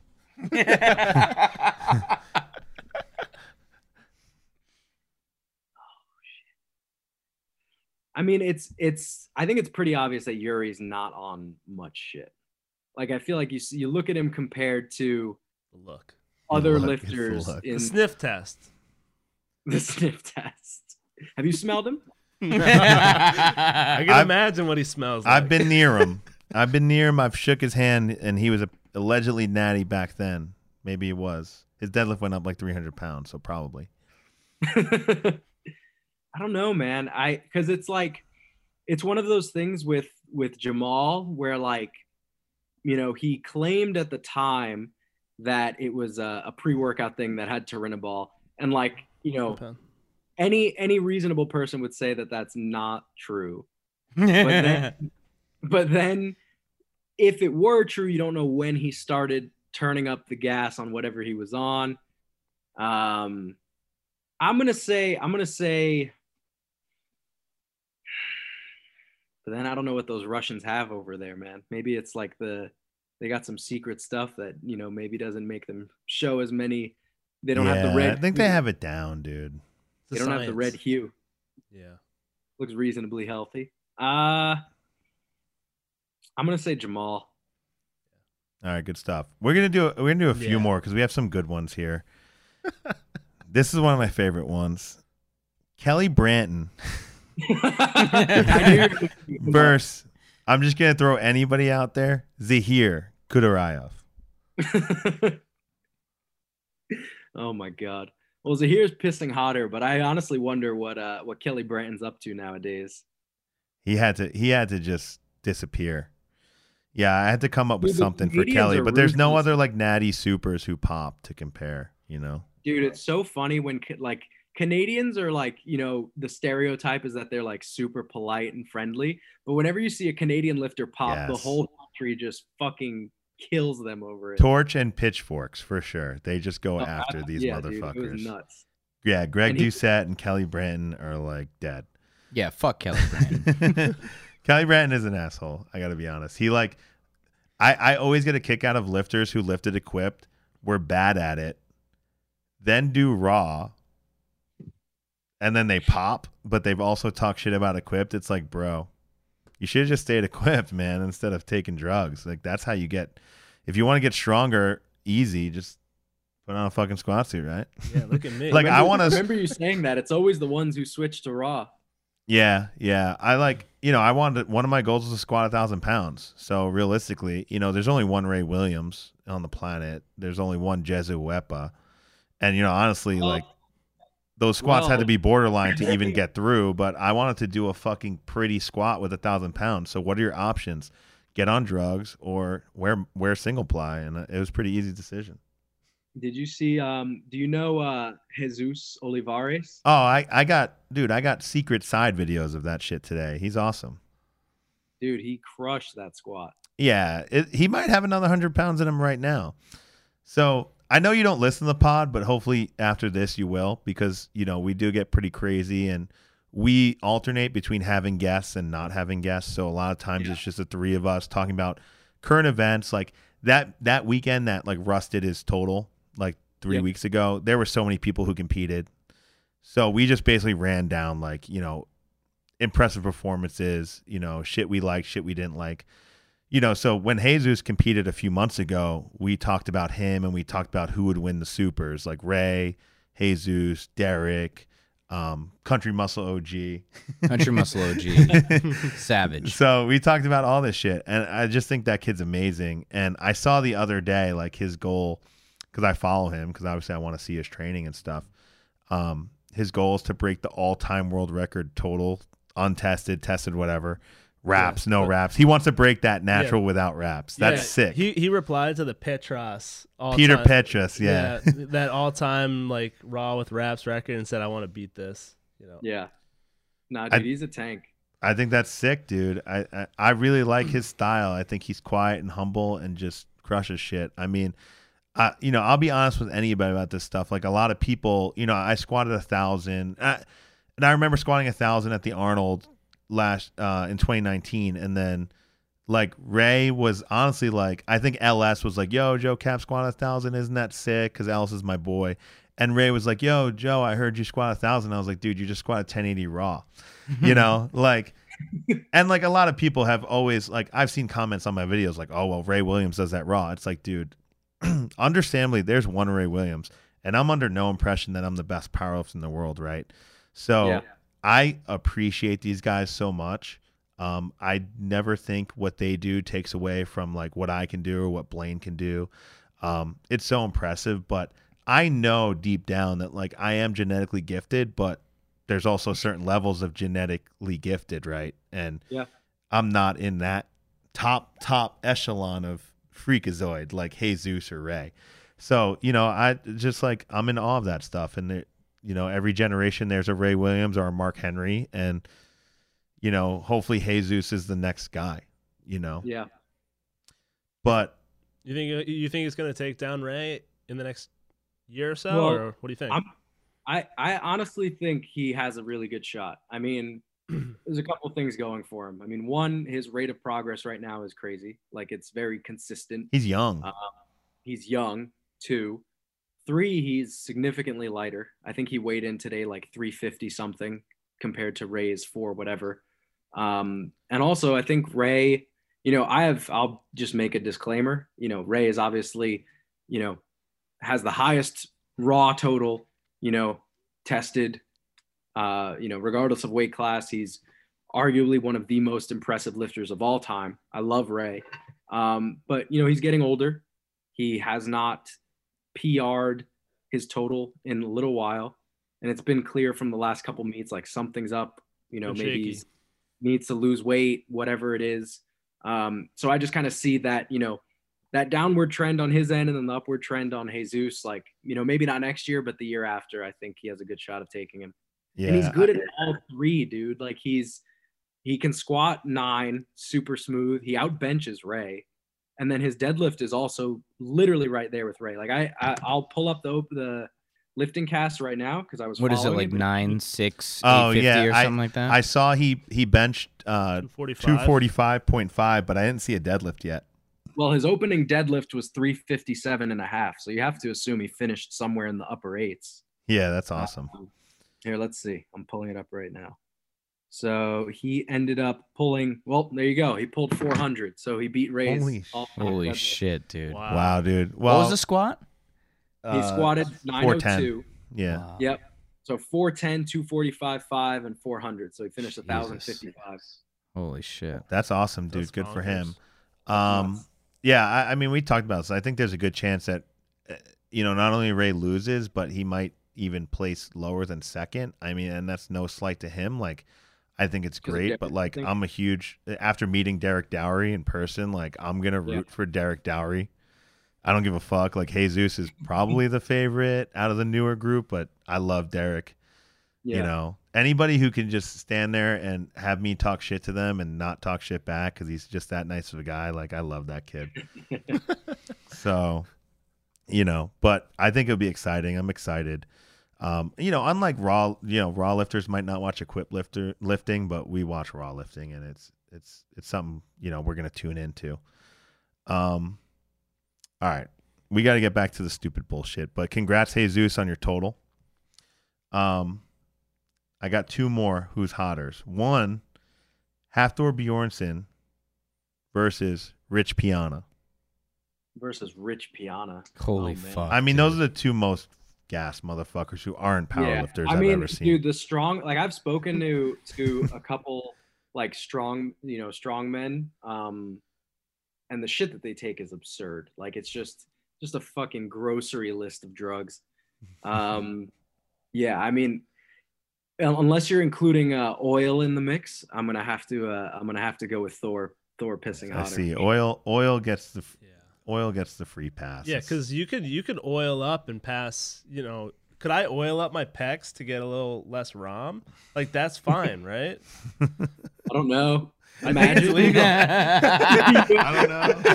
You check the testing data. You check the testing database, and your name next to your name says synthol or something. Synthol. Yeah, I think it's Oils. legal. Like you can have breast implants, right? Extreme. Same thing. I've coached females with breast implants. Yeah, it's no legal. problem. Yeah, I mean, if you just look at Thor, and in the last 6 months or whatever, since he's kind of hanging it up for strongman and focusing on whatever, boxing or whatever he's doing, he's already morphed into a different person that obviously he's gotten off a lot of the shit. And I feel like with strongman, those guys are just it's live fast, die hard. They're like, I'm gonna give it a 4-year push of just gassing my shit to get, a title. And then it's they just retire. They're like, okay, I need to try to not die before 50. Yeah. You know what's funny is I think that Eddie Hall kind of started that trajectory because a lot of the guys would go for pretty long period of time. Like Pujanowski was going crazy for a pretty long time. Did it into his 40s. Even Brian Shaw, they've been doing it for kind of a while. But Eddie was like, you know what? I'm going to pull 11, World War Strongest Man, and then say, fuck it, I'm out. And yeah, because he knew he almost died the day he pulled 11. So it's how much longer I heard rumors that he had injected in adrenaline prior to that pull. Well, it's funny. I probably think that's true because I heard rumors multiply guys would do that, back in the day, right. Inject adrenaline. So, I mean... Yeah, just stick themselves in an EpiPen. I saw needles at an XPC bench meet, and I went just to see the circus. And there were definitely some whatever the meet day shit they would take. Halo testing or adrenaline. It was going down. That is, dude, that's insane. I mean, you can literally give yourself a heart attack right there, and it's just over. It's sick, dude. It's sick. For an XPC meet, you die in front of 3 judges wearing fucking Crocs and cargo shorts. This is yeah. So I gotta finish with one that's personal to you. Maybe is Evan Cardone versus Garrett Fear. Who's hotter? I think Evan, only because Garrett's natty for the time being. So. Oh, really? I didn't know that. Sorry, Garrett. We didn't mean to do that. I've just figured if. So the only reason I'll chime in on this briefly is because he's touched on it before. But basically, he's basically said if he could be natty, he would. When he first started lifting, he kind of just was around a crowd that encouraged usage, and he kind of just dug himself into a hole, and that's just required. No, I know what that hole is. We have friends who. They took something when they were 17 or 18, and they're on TRT for presumably the rest of their sexual life, at least, Yeah, but dude, Evan Cardone is the bloat god. That dude is just swollen. That dude sucks, man. That dude sucks so bad. He's so annoying. All right, well, yeah. You know what? I was gonna have a follow-up question about how you approach coaching a natty versus non-natty. Yeah. And now I don't want to ask it because I don't want to talk about Garrett anymore. But do you coach any untested or unnatural lifters, or is that against? Well, I mean, the majority of time that I've coached Garrett, he's been on stuff. Oh, so, I see. So yeah. Do you pound more volume with those guys? Like I coach a USPA lifter. I know he's on TRT. It seems like nothing I can do can hurt him. I've definitely found that with because I coach one other untested guy who's not really, he's not like a high profile lifter or anything, but aside from Garrett, they're definitely, in my experience at least, they can definitely handle more like junk volume, I guess. But there's also just like these moments where it's like everything's going fine and then they're just super sensitive to some random injury. Like it's just like, you push the intensity for, a couple of weeks and then just something gives. And it's like that just doesn't happen, or at least hasn't happened in my experience with raw lifters nearly as much. Like I've definitely just had these instances with Garrett where, granted he had kind of lingering injuries before coming to me. But it's, I think they can handle more of this, like, just junk volume if the percentages are lower. But once we start to push things, it's kind of like, you're almost waiting for the other shoe to drop. So you got to be careful. I'm coaching a guy out of his weight class. He's getting so fucking muscular. And I'm like, this isn't normal. Yeah. You got to make sure connective tissue is keeping up with the muscle gains. Yeah. I don't know. It's one of the last, I'm sure we'll have something to finish off, and the guys will, but I know you tried your hand at coaching equipped lifters, and that's something I think I'm probably one of the only coaches out there is like, I want single ply equipped lifters. That's what I do. I'm like, call my company Equipped Excellence. How was your experience with that? Like, is that something you're going to do again in the future? Like, what did you learn from that experience? I mean, I definitely learned a good amount from that. The first one that I worked with was Coy Jordan, who was pretty successful. Shout out to Coy Jordan. Yeah, we love Coy Jordan. Yeah. He's in our generation of collegiate. I actually competed against Coy Jordan in 2015 and 16. Yeah. Oh, shit.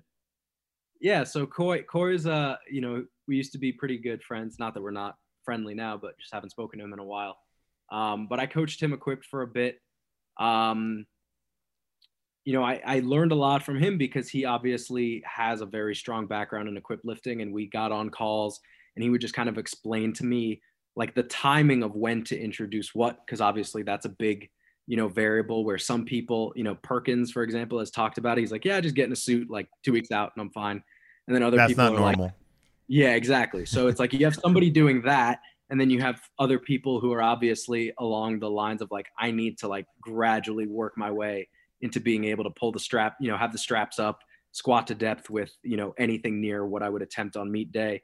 And the same thing with the boards on bench. But I guess the way that I look at, I would never tout myself as being an equipped coach. Like I was going to say expert, but I wouldn't even call I would never claim that I could even, I would never advertise myself as being able to coach equipped.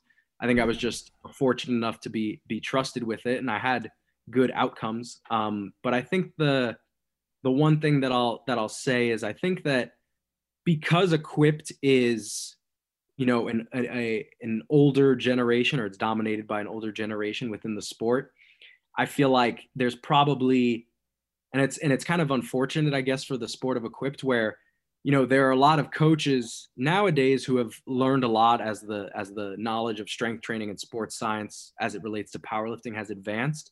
But those people don't coach equipped or don't want to coach equipped. And I'm sure there are things that, equipped coaches are doing that maybe, could be supplemented or revised by like what the current, state of powerlifting coaching is, where it's like, okay, the general principles of, when you're using what board and all this stuff, might apply. And again, I'm not, an expert, so I might sound silly with what I'm saying. But I do think that like there's definitely something that could be brought over from the raw side as it relates to programming, that if there were ever a coach, who was, my era, who's really passionate about equipped lifting and then got into it, I'm sure you would see some sort of changes to how equipped gets programmed.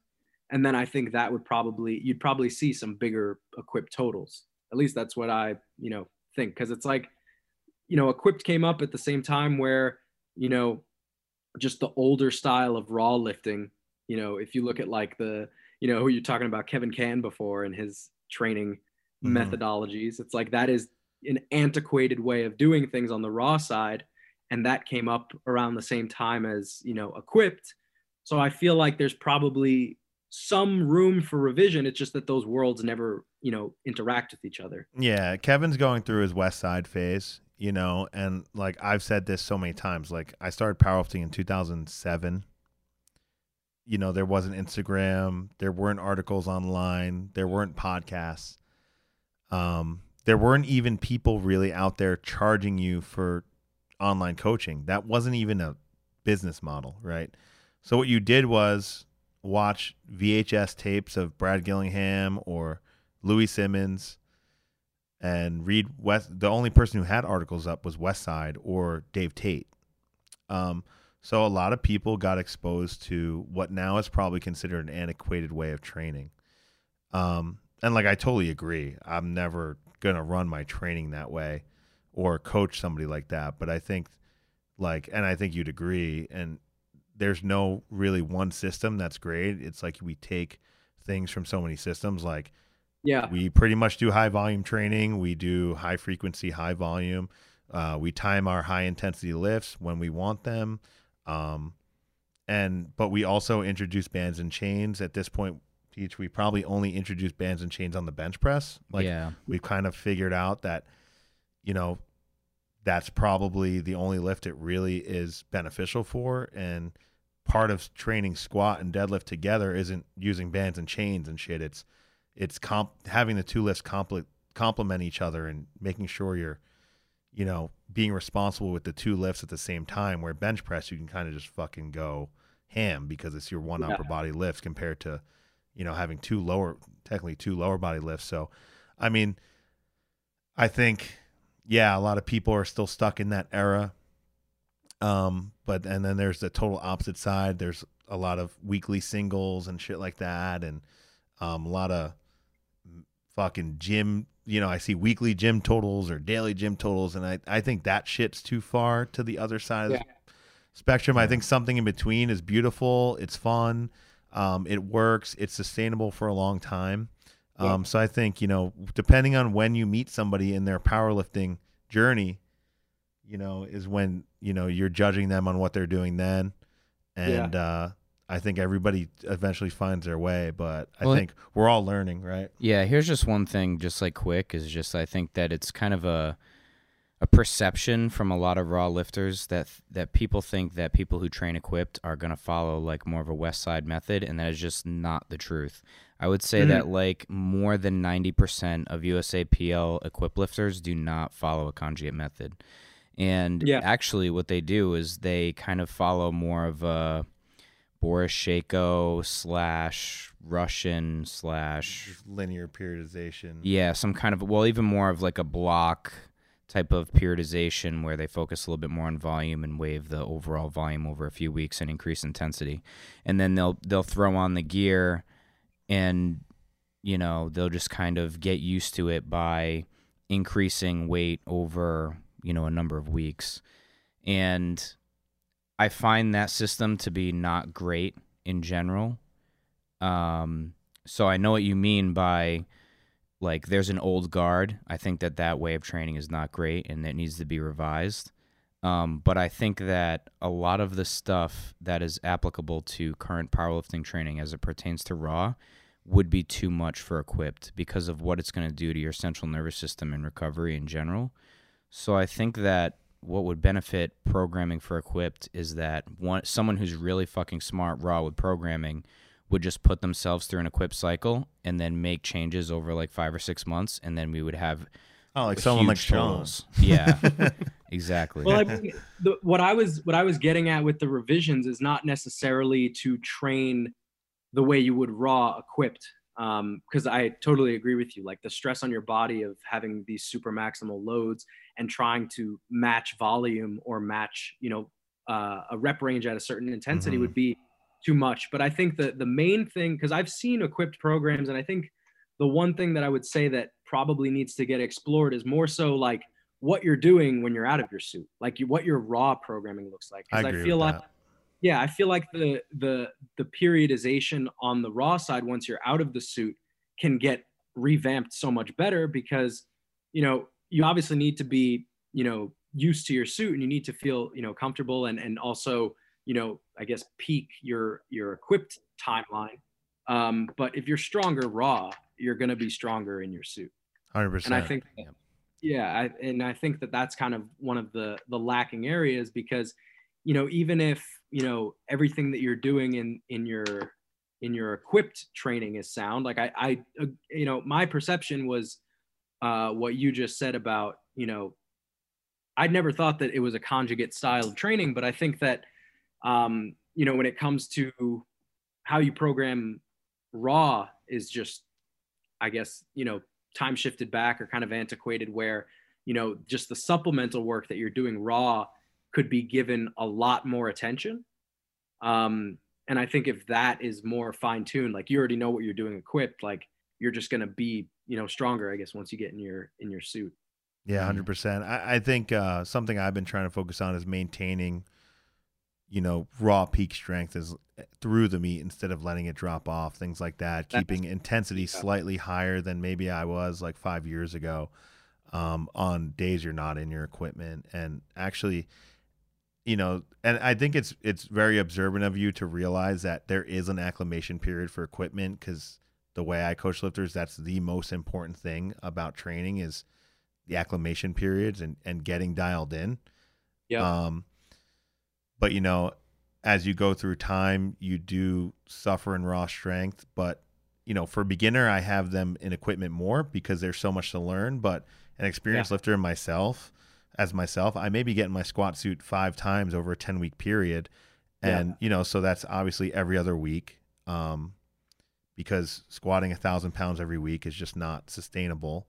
Yep. But then what are you doing on that every other week that is raw, right? I think there's a lot to learn about that, where it's still super important to what's going to end up being the product on the platform. So I think it's a great point.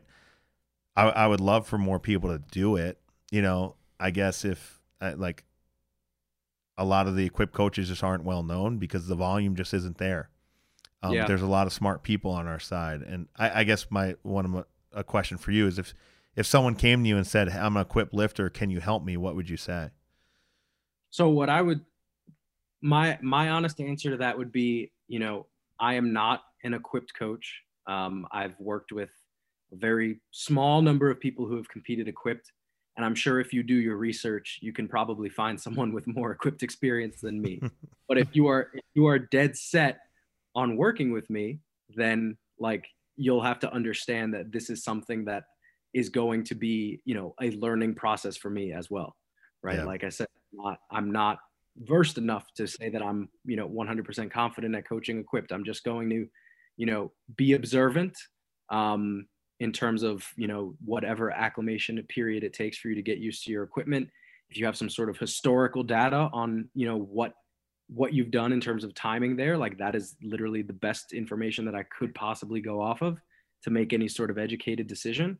But I mean, my main opinion about it is what you said, Joe, where it's like, I think that a lot more could be done to maintain the raw peak strength longer. And what you mentioned about intensity is 100% true because like even on the raw side, like just lifting raw, period, there are a lot of lifters who are just super sensitive to intensity, right? So it's like once you start introducing, singles, doubles, whatever, it's like even if volume is matched, it's like once you pass a certain threshold of intensity, it has a different effect on that person's recovery. Even though in your head, you're like, oh, they're doing the same amount of reps, they're doing the same tonnage, whatever it might be, like they should be recovering the same, but it never works out that way. So it's like, you got to give credence to, okay, you're literally getting in a suit and you have 100+ pounds more on your back than you would if you were raw. That's going to affect you, but also not, fuck raw these last 4 weeks of your training cycle. Mm-hmm. I agree. And then there's just like, you watch how like Ray Williams trains and you're like, does programming even matter? Whatever. or Keith McConey when he exactly. Like, does any of this fucking matter? So, bro, I remember I asked Keith, because I saw him at a local meet one time and I asked him about his training and this was like kind of past his prime, so I felt okay in talking to him about it. But he was like, man, I just do the same workouts over and over until they get harder, and then I add weight. I'm like, fucking genius, bro. You're sick. You're sick, man. That's awesome. Well, I mean, I think that's a good way to close that conversation. I don't know if you guys have any more questions. No, I think this was awesome. I mean, we spent a lot of time. I really appreciate you taking the time to come on here with us. Do you wanna like plug your coaching services? I know you're probably full of. You're probably not even accepting new clients or new athletes, right? But let's plug the apparel then. Where can we get the apparel? All right, so I won't plug my coaching, my personal coaching, but I do have coaches who work underneath me. So if you want to send an inquiry, you can do that on teamnori.com. And that is also where you can get your apparel, teamnori, NORI.com.